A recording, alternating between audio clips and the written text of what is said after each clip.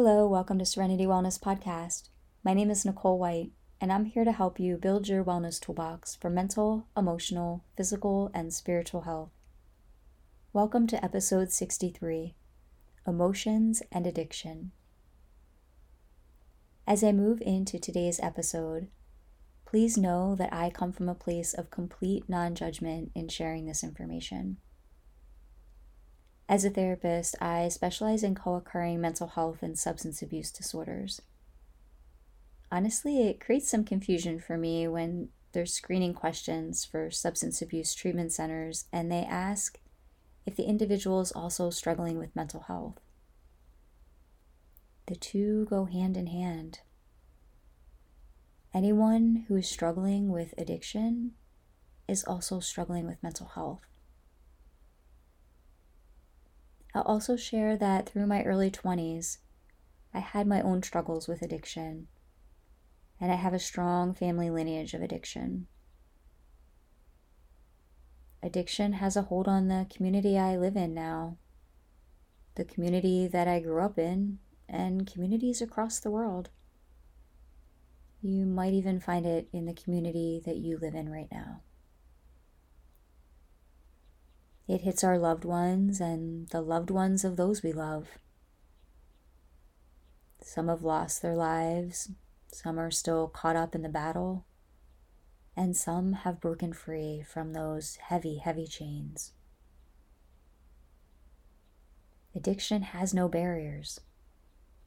It can get a grip on anyone, regardless of where you come from. I share all this to reassure anyone listening that what I'm going to talk about today is something I'm deeply familiar with in all facets of my life. The societal struggles with addiction continue to increase at alarming rates. We know so much about the dangers and hazards of addiction, but at the same time, the deaths from substances like alcohol, opiates, and meth are skyrocketing. It's truly heartbreaking to absorb the reality of what is happening around us.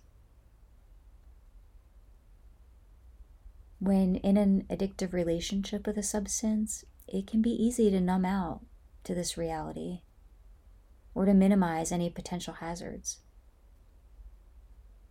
And for those who are watching someone else trapped in the battle with addiction, it can feel really powerless as you watch it impact their life. Keep in mind also, as I talk through this information, there's also behavior addictions. Eating disorders, self-injury, sex, porn, gambling, gaming. Those are some common ones. But it's this continual act of a behavior or an action that's causing harm and disruption. And the behavior continues. Although on the surface, when you hear some of those behavior addictions, you might notate that the harm levels vary a lot depending on the addiction of choice. But when a behavior lands in addiction, there's harm. Not all harm is seen by the eye. Just like we know not all mental illness is seen by the eye. Not all those who are struggling with addiction show us that on the surface. Even work can become an addiction, an escape. Sometimes people explain to me that they're addicted to escaping, that they'll bounce around between a few different choice addictions, finding anything just to escape from the now. One large area to have consideration around when thinking about addiction is emotion. Many of us weren't taught about emotional readiness when we were growing up. No blame, just facts. We didn't gain proper understanding or tools to process or even know how to communicate our emotional experiences. We might find that we have a primary emotion that we're comfortable with. It's often the emotion that we were shown the most. Things like worry or anger, depression. If we were shown how to worry, maybe you had a caregiver or a parent who worried a good bit, you might find that you're really great at coming up with some creative scenarios in terms of worry. Or if someone was prone to anger when we were growing up, we might know all about the emotion of anger, except we might not really know all about the emotion of anger. Maybe we only know about those higher levels of anger, like rage, and we don't realize that anger is a healthy emotion, but it can come through in a balanced way. Or depression. We might have learned about depression, but maybe it was only shown in a really kind of deep way of depression where lots of escaping from life or real challenges in everyday functioning because the depression was shown to kind of swallow up the person. We gather information on how to process emotions. And sometimes the gathering is a little limited, or sometimes we're not shown all the emotions or even taught that they're all important. Sometimes we're even taught messages to get over it, or we're too sensitive, or our emotions are wrong. We can be told all kind of things.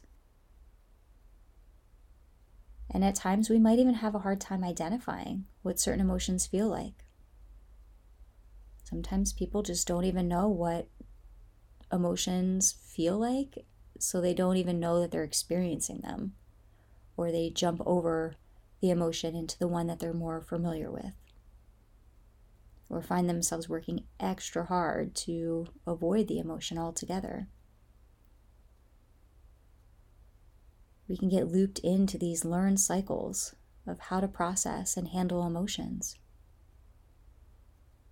We continue driving in a broken down car on the same crumbling highway. Our emotional comfort level also contributes to our comfort with body awareness and the experience of our body. With each emotion, our body's participating. Our heart rate, our breathing, cortisol, adrenals, that participation of our thoughts, so the mind engagement, all the different ways our muscles engage with holding all that tension all over the place, just to name a few. But when we have this desire to disengage from our emotion, we also have a desire to disengage from the body and that experience the body's having with the emotion. We might not want to feel the elevated heart rate or that fuzzy kind of body feeling we can get with anxiety or deep pit in our stomach that comes along sometimes with depression. We can train ourselves in many different ways to get away from these experiences of emotion and body. And it can also lead to having a life riddled with addiction. Connecting to our body can certainly be challenging at times, and it can even lead to these resistance cycles or this kind of internal desire almost to continue to disconnect or to grip on to our muscle tension. I've mentioned before how with progressive relaxation, sometimes I won't work with a client on that technique of connecting with muscle tension and release for a little while until they gain safety, trust, and comfort in their body, because there's this cling or this grip to the tension that the release almost makes them want to hold it more. So we can have all these different ways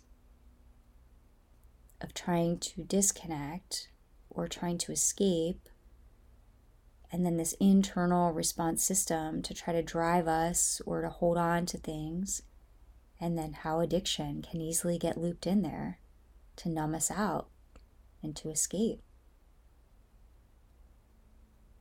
Addiction can often start as just that desire to numb out and escape for a bit, to escape from emotions or escape from the body response. No one starts a substance or a behavior with a desire to become addicted.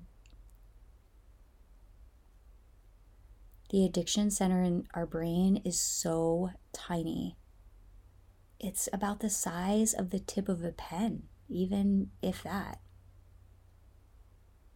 But despite its tiny size, it can be really powerful.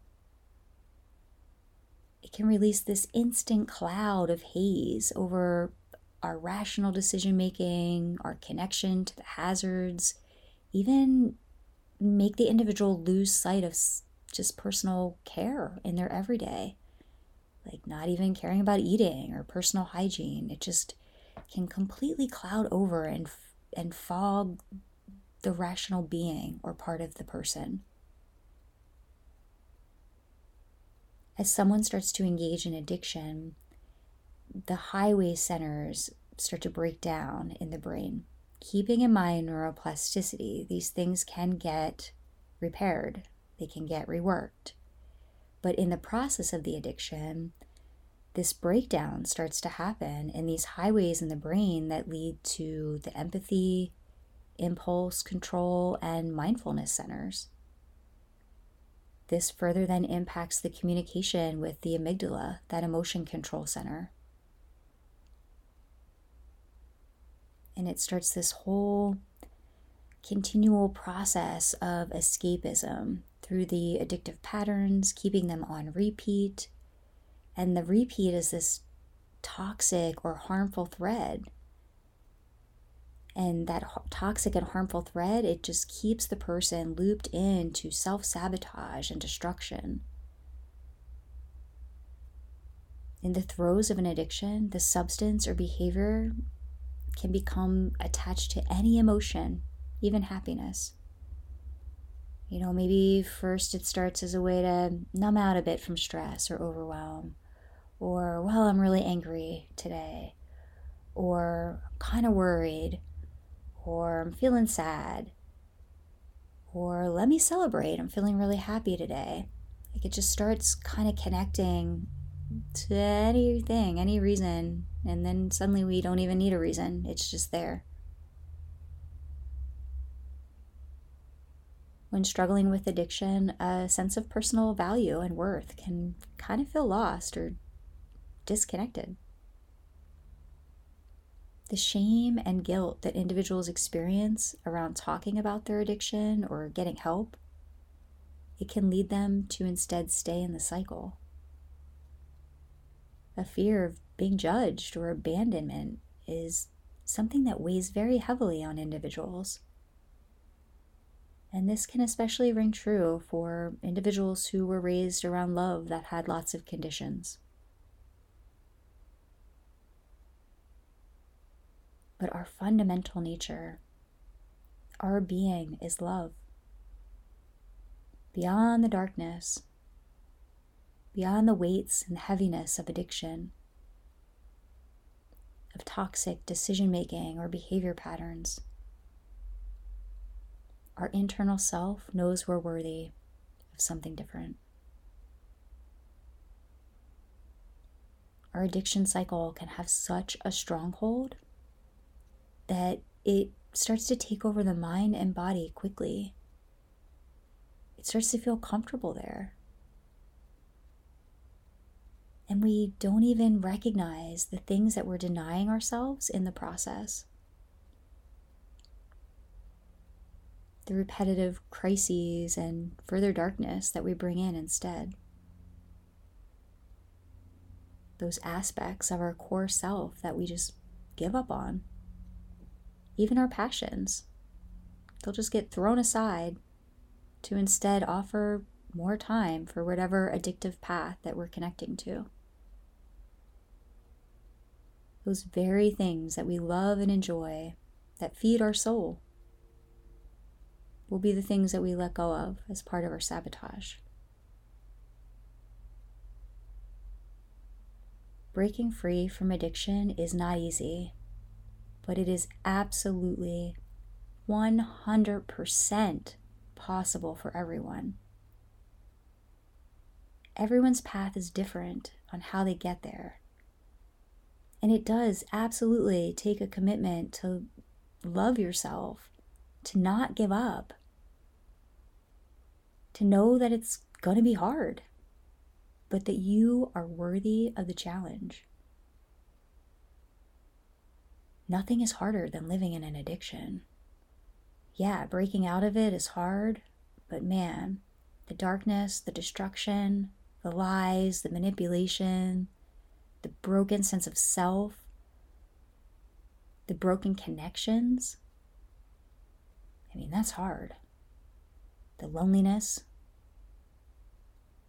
Yeah, breaking it is difficult, but it is 100% possible. And what's on the other side is way less difficult than the struggles of the darkness of an addiction. Surround yourself with people who are in alignment with the path of recovery. Those who support you and do so with non-judgment, compassion, and empathy.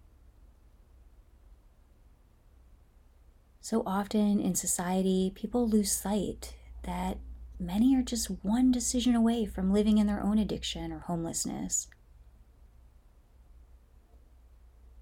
Imagine if everyone held love and compassion for individuals suffering through chronic cycles of self-sabotage with addiction and escapism behaviors. The power the collective has in building strength and reassurance, in lifting those around us who need a helping hand to see the light of hope, it can save a life, guys. There's an abundance of support and resources to develop these tools and to offer guidance in the process of healing. No one has to do this alone. Even when we don't have family that we feel we're connected with or who support us, or maybe we find our friend list is really limited because those we used to associate with are part of our addiction. Perhaps we've looped into self-judgment and self-sabotage as part of our addictive cycle so far that we isolated ourselves from others. Today is an opportunity to begin to shift. All of the Serenity Wellness podcast episodes have free mental health information and tools. Also, try to find a connection to a therapist, a spiritual advisor, or a support group near you or virtually. There's so much available virtually now. Listen to podcasts, read books, absorb all that you can to assist yourself in creating the life that you deserve. You're worthy of this commitment to a healthy you. Showing yourself unconditional love and positive regard, it will create this internal vibration of wellness and love that starts to bring in all the external abundance. Find the right fit for you. There's many different types of therapy and support groups. My style of therapy doesn't fit everyone. There are many different types of support avenues. 12-step programs, non-secular based recovery networks, online support groups, churches and spiritual centers. Find your connection. Find what feels right for you, and know that you're worthy of getting the help that's there. There's also the substance abuse and mental health national hotline, and that's available 24 hours a day, 7 days a week, every day of the year. It's going to connect you or someone you love to someone who is there to help get into services, to help get into support, to give them an ear, a listener who's there to listen with non-judgment, and to help to start to formulate a plan. That number is 1-800-662-HELP. So that's 1-800-662-4357.